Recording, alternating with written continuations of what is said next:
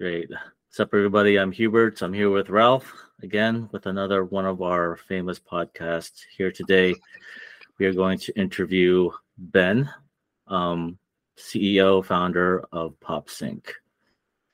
Ben, would you be able to introduce yourself really quickly? Yeah. So, as you rightfully stated, I'm the CEO of Popsink. I'm one of the two founders of the company, actually. And bit of background, I started my data career and data journey at Amazon back in 2015, and I worked there for about 5 years in various data topics, and then I was the head of data at a company called Sixt that's very famous in Europe for its car rental unit, and it's doing a bit of everything around mobility, and there was a bit of the 2 minutes thing. Awesome. Ben and I have been talking several times throughout the year, just catching up, getting a feel for the ecosystem and streaming, and especially about Popsink, right? Can you, I guess, tell us about Popsink and your motivation to create it? Sure. The motivation is pretty simple. It's sheer frustration. As part of a data journey, there's always this time where data is not just analytics, but it actually serves operations. And the toolbox has been a bit, let's say, suboptimal when it comes to actually going the next step with data. So as soon as you start servicing either like the end user or someone who's servicing the end user, you start facing a whole new world of complexity. And traditionally, I think it's because of the ETL paradigm, everything is served as a table. So it's like, hey, here's the API on top of the table. And that was really painful.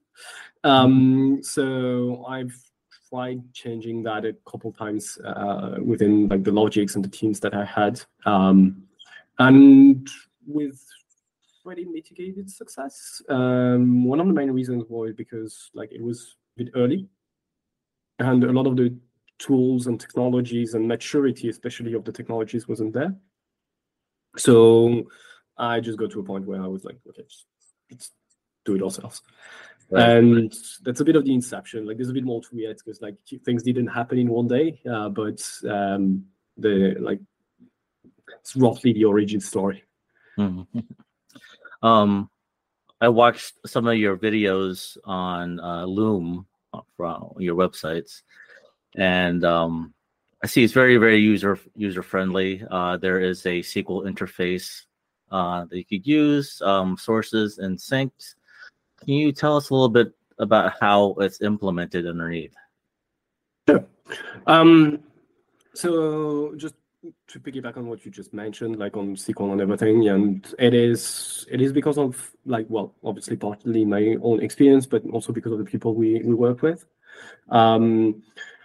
We're trying to give us like this familiar experience to the people who come from the database world. So it's not just about like making it easy for the people who already work with the streaming world. It's about like making sure that the people who don't actually have access to this. And under the hood, there's a few technologies.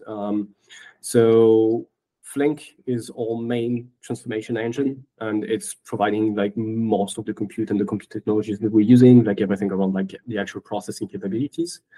On the CDC aspects, because like obviously we have database connectors in and out, there's a few technologies. There's a bit of Connect, like from Kafka Connect and everything. There's like a bit of Division. There's several technologies together. There's some things we do build ourselves.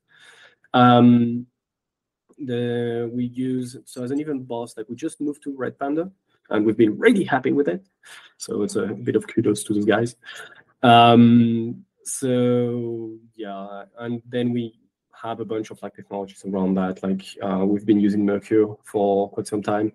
It's been really useful to actually like have this thing with the front end where messages get pushed and all of that. So it's a bit of a melting pot, but it takes more than one thing to actually like make this work. So nice. Maybe one question. So how is it in which way is it modular? Or is it basically one big package and you have to have everything? So customers have to use your Red Panda, your Flink, your connectors, or can you basically say, okay, I want to use Kafka Connect for that part, your connector for the sync part, maybe, and Rising Wave as the stream processor. So is it kind of Lego-like or mainly one thing? Excellent question, and I love it. So right now, it is definitely not modular. The main reason is because we needed this thing that people coming from let's say Snowflake or BigQuery can actually use, so that you have your hot layer and your cold layer. So you're doing your heavy duty batch analytics directly inside your good old database. When it comes to actually servicing ops or directly connecting your database to a streaming world, you have this PopSync, which is giving you this full-fledged break. But we are looking at making it more modular. That's not bad. I mean, because I think it's very hard to make it modular with that functionality which you already have. But yeah, if you want to do it, then it's even better. So I mean, none of that is on the roadmap, and it's more of a philosophical discussion we're having at the moment, which is we want to drive down cost. And we know some of the things that we are doing on our side for the benefit of PopSync may be activities that our users are already doing on their side for their own benefit. So maybe we can find a way to bring those two together and use that to drive down cost on users. At the moment, it is something that we're talking about. It is some roadmap items are already shaped around that, but it is not the current state of the product as of the 2nd of October 2023. Okay, sorry. How are you using Red Panda underneath? You say it's Flink underneath. How is Red Panda used? Mostly as the event bus. So what it's giving us is some capabilities on it's really operational.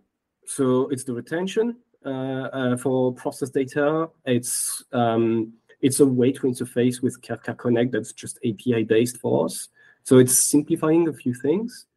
And at the same time, it is giving us, now Kafka has some of those abilities, but bring your own storage has been something that we've been really adamant on getting early. So yeah. Are you using it at all to represent streaming tables at all? So I see that you're able to create sources and treat those as table structures inside Flink, and then sinks. Are you creating materialized views and representing those and storing those in Red Panda as well, or is that something else? Not quite, not quite in the absurd sense. So we have our stream of absurd events, beautiful before, afters, and everything. But we are doing that on the user side as soon as you have your destination, and that means it really connector dependent. For example, as of the 2nd of October, it is still not possible to do a proper upsert in Snowflake, which means that you need to stream your inserts and then have a dynamic view or something on top of it to actually do the upsert aspect. For us, Red Panda, it is a storage engine, but we're not really using it ready for tables. Although we do use features like schema repository and that kind of stuff for operational aspects, because governance is important. Yeah. So as soon as you start servicing operations, things need to be a bit more clean. So yeah. Cool. When we talked earlier this year, it felt like the whole streaming ecosystem was just about to blow up. You know what I mean? It's ever since Confluent acquired Immerok, the focus on Flink has been substantial. Has that affected your perspective, or your customers, or in your perspective, like in general, stream processing? Not necessarily. Like, so it's, and like now the Flink offering from Confluent is live, right? So like it is completely possible to, like, if you are a Confluent user, to start like using Flink and start doing SQL based transformation in a much cleaner way. But like doing SQL based transformation within the Confluent offering was already available, and you already had KSQL. It's just like a better way of doing it. So today, I don't think it changes that much from an offering perspective. Like Confluent has a supplemental offering on Flink, managed Flink, which is really good. And AWS has rebranded Kinesis Data Analytics, and like a lot of things have happened around Flink and around Flink as a brand in a way.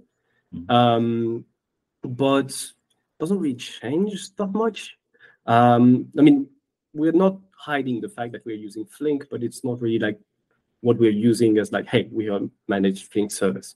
We're not a managed Flink service. We have Flink under the hood, but ultimately, like, we're a bit more, and at the same time, we're not really doing like, we're not giving you like full control on Flink. It doesn't make sense. Like the people we work with, they don't want that. Like too much of that is confusing.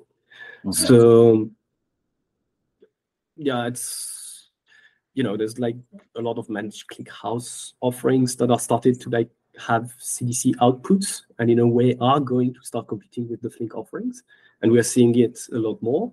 As soon as you have in and out, it's like you become a stream processing engine. And with let's say, with what's happening within the streaming database world, like there's so many technologies, and I think Flink was an obvious winner for a long time because it is a really strong and powerful technology. But the more you look at it now, the more like there are actually alternatives. So it's a great tool, great technology, and we're going to keep on using it because we love it and it works.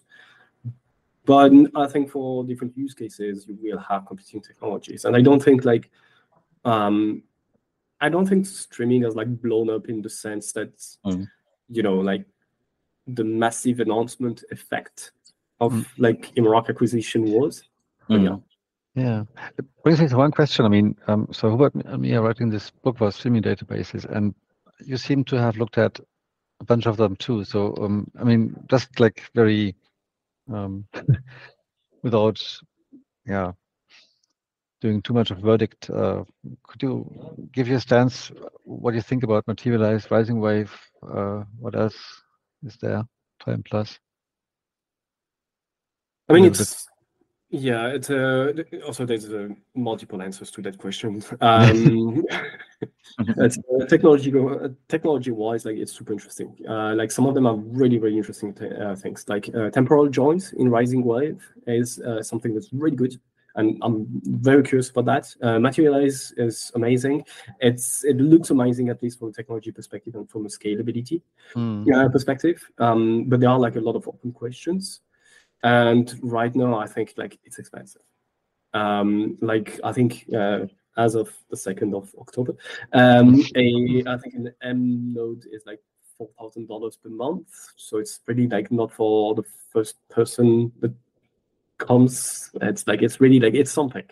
It's like you need to have a serious use case that's worth using it.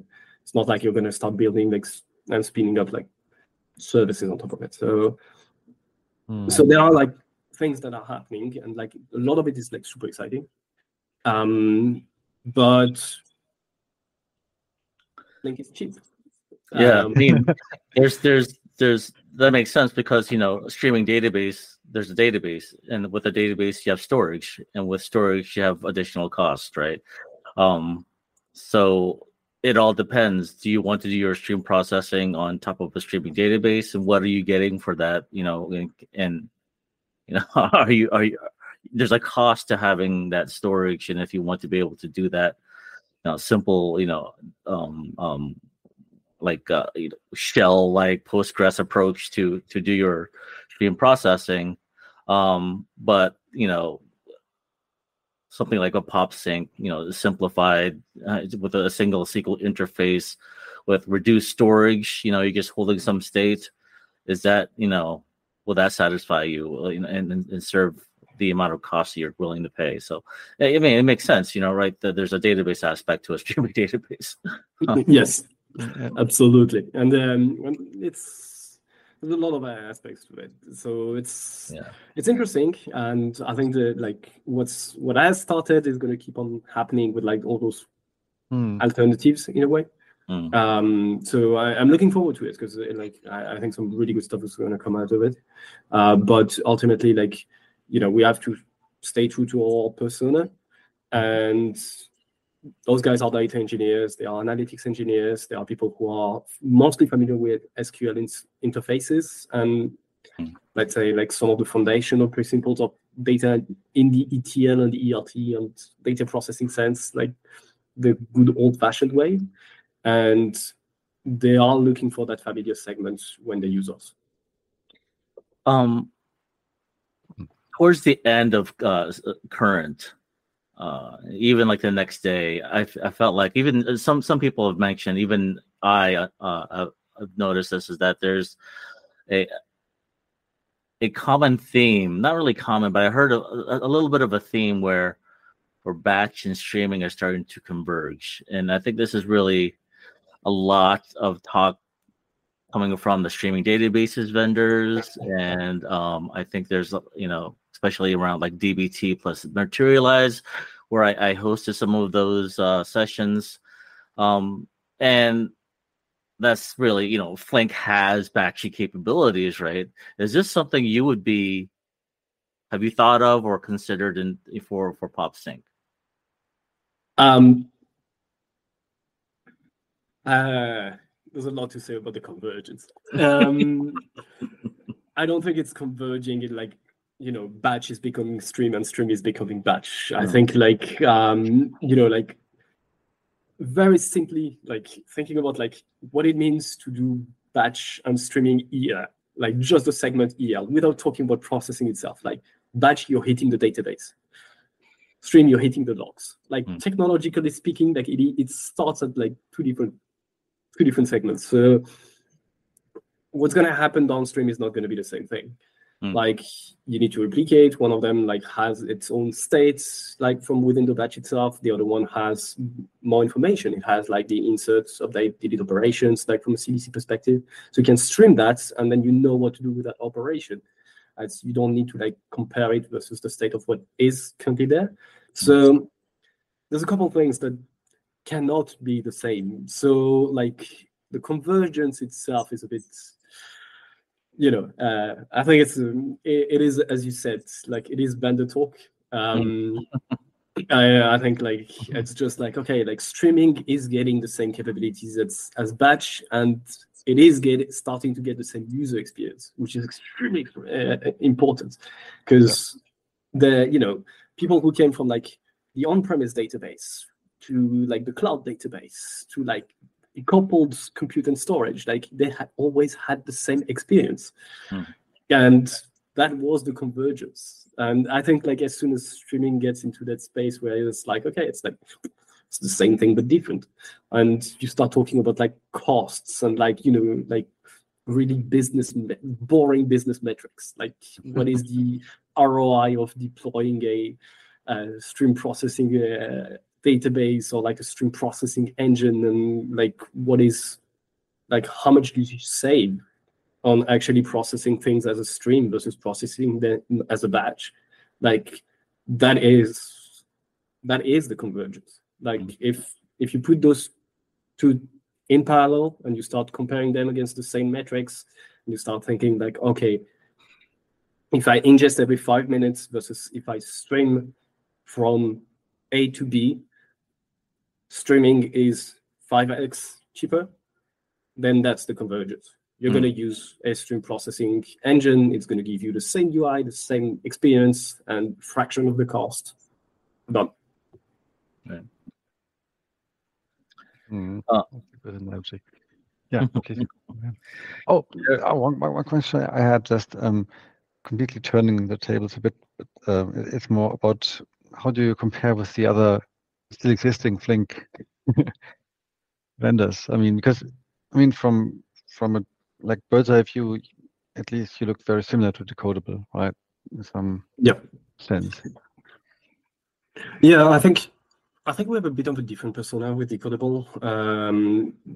Decodable has it has a great product, and I think what the persona looks like is it looks more technical. So I think someone who's using Decodable today probably already has a pre-existing experience with streaming. For us, they're mostly coming from the database world. Like those are existing users of Snowflake and BigQuery mostly. Converging. So, sorry? Converging to streaming. Converging. In the process of.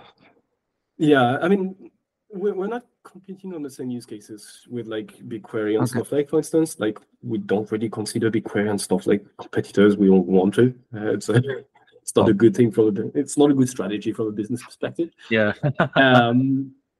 But what we can do is enhance those existing tools. So like, you preprocess, you serve it directly in BigQuery or Snowflake, you make that available to operations as a continuously available table, but also as a stream for real-time alerts, for like proactive decision-making. But you have your live analytics operation capabilities on top of that. So we are really like this kind of like hot brick within the data stack. So it's like you have your cold brick in the form of your existing batch engines and tools, and you can have this hot brick. And because that brick is hot, it's going to warm up a lot of your stack with it. Okay. Interesting. That's interesting, yeah. When we were walking around Current, well, especially me, because my booth was right across from the Confluent Giants booth. There was a lot of focus and talk around like the converging streaming with a lot of the Gen AI technology. And I love the eye rolling there. So I can't wait for this answer. But it was there was a demo right across from my booth where it was the stream processor, and then there's I think it was Milvis in the back end there doing real time Gen AI work, whatever. I didn't get really into it, but I love your opinion on that. The streaming technology marrying with the Gen AI technology. Does it make sense to you? I mean, it makes sense, but I mean, it's like, it's surfing on a buzz. So there's some really, really good rationale to this. Because Gen AI is a operational service, it has an end user as a consumer. Like Gen AI is not really something that is batch by nature. It's not like you're gonna, I mean, it can be like, let's say you're trying to like reclassify your, I don't know, your retail catalog once a day. It's a batch thing. But you're adding a new product and you want it to be like really classified before going live. You're not going to wait like 6 hours before doing that. So it makes sense to have streaming operations for this, because this is what enables you to do things live. And that makes sense. There is a thing that ties streaming and Gen AI, but that's really from an operational perspective. I don't think like Gen AI is not the enabler for streaming. Streaming can be for Gen AI, because if you're trying to put that within your operation, within your product, like you need the data to go live. But at the end of the day, like it is a microservice like any other, and it's just that streaming is a way for services to communicate with one another. So it's just any other use case. Like really, it's using a streaming engine or a streaming database as a feature store is something that's been done before. So it's great. It serves machine learning, it serves AI, it can serve a ton of things, and Gen AI is one of the use cases. So yes, it makes sense, but that's just like both. Right. I was actually asked that same question about Apache Pinot at the Star Tree booth. I mean, I get the feeling that everybody is getting that question in every booth, like how is Gen AI integrate with your technology? All I could think of, honestly, is maybe Gen AI. There might be a library or a model out there that can take natural language and create SQL, and then all the services and all the vendors in the the current conference could work, with Gen AI. But I'm still waiting for the one to come out. You can basically already create that with literally any engine. Like you can create user-defined functions in Flink. You can create user-defined functions in Snowflake and BigQuery. So like UDF is not really something that's like brand new. So like making an async call to a model somewhere is like it's already doable. Like you can have your SQL thing that does like this, but I think it's and I get it. Like everyone's asking, like, so how does it work with Gen AI? And it's more about like, okay, so what do you want to do? Like, what is it? Like, let's talk about use case, because before we start like thinking like, okay, let's put Gen AI as capabilities in our product. Like, tell us, like, do you even understand what it is, what it does? Like, what do you want to do with it? Because we can do it. Like, if it's about making a call to a generative AI model, sending a string or whatever as an utterance, and telling the model like, hey, please like use this as a prompt, get me the result, and I will send whatever the result is to your database, your user-facing application, like your billboard or what have you.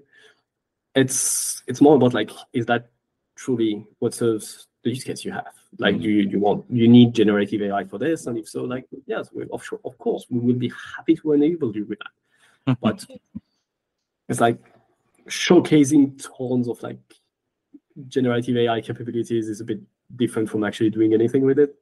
So, in the same spirit, does Popsink have any Gen AI capabilities, or are you looking into any of that, or has any of your customers inquired about how to incorporate Gen AI with Popsink? Yeah, like we've had quite a few people actually ask us, like, how does it, like, because as part of like talking to enterprise users, you face innovation departments, and those people like try to keep an eye on everything. So most of what that means is that they're trying to make sure that what they're thinking about investing in, or what they're investing in, is actually compatible with like what they believe is like the next stage of thing. So a good thing with no longer at the blockchain does, but like at least now it's like, okay, we can help with Gen AI. Like we can actually really help. If you're trying to do something, we can help you structure the prompts in real time and actually like get the result and feed it across your entire organization in real time. So that is that. Has any of them actually come forward with a generative AI use case? The answer is no. Interesting. What's next for Popsink? What's your roadmap look like this year and next? So we have a big roadmap element coming next week. So October 11th. So on Wednesday, the product is actually going public. So we've been running a private beta for quite some time now, and things are finally in a state where we are confident in actually giving it to the world. So that's the really big thing. So that's going to be, let's say, that's going to keep us that's what's currently keeping us busy. And then we have roadmap items that are more around features that have been asked and that we've had to park for a bit in order to make sure that everything was ready for prod. For the actual like GA. And then we have other things. But like right now, we don't really have a user-facing roadmap that we're really sharing. That's something I hope we can get next year, but there's a bit of structure that needs to come there. Look forward to that announcement, and congratulations on that. Thanks. Yeah. The Ralph, do you have any like final questions or? No, I think I'm fine. Yeah, I think we're good, Ben. I'd love to somehow connect with you again. Maybe like some conference in Europe somewhere, and catch up on how Popsink is doing. Thank you for joining us. Yeah, thank you very much. Like, really, like, it's always a pleasure chatting with you. So it's really enjoy it, and yeah, it's if you are anytime around Europe, it'll be a pleasure to finally meet in person. Great.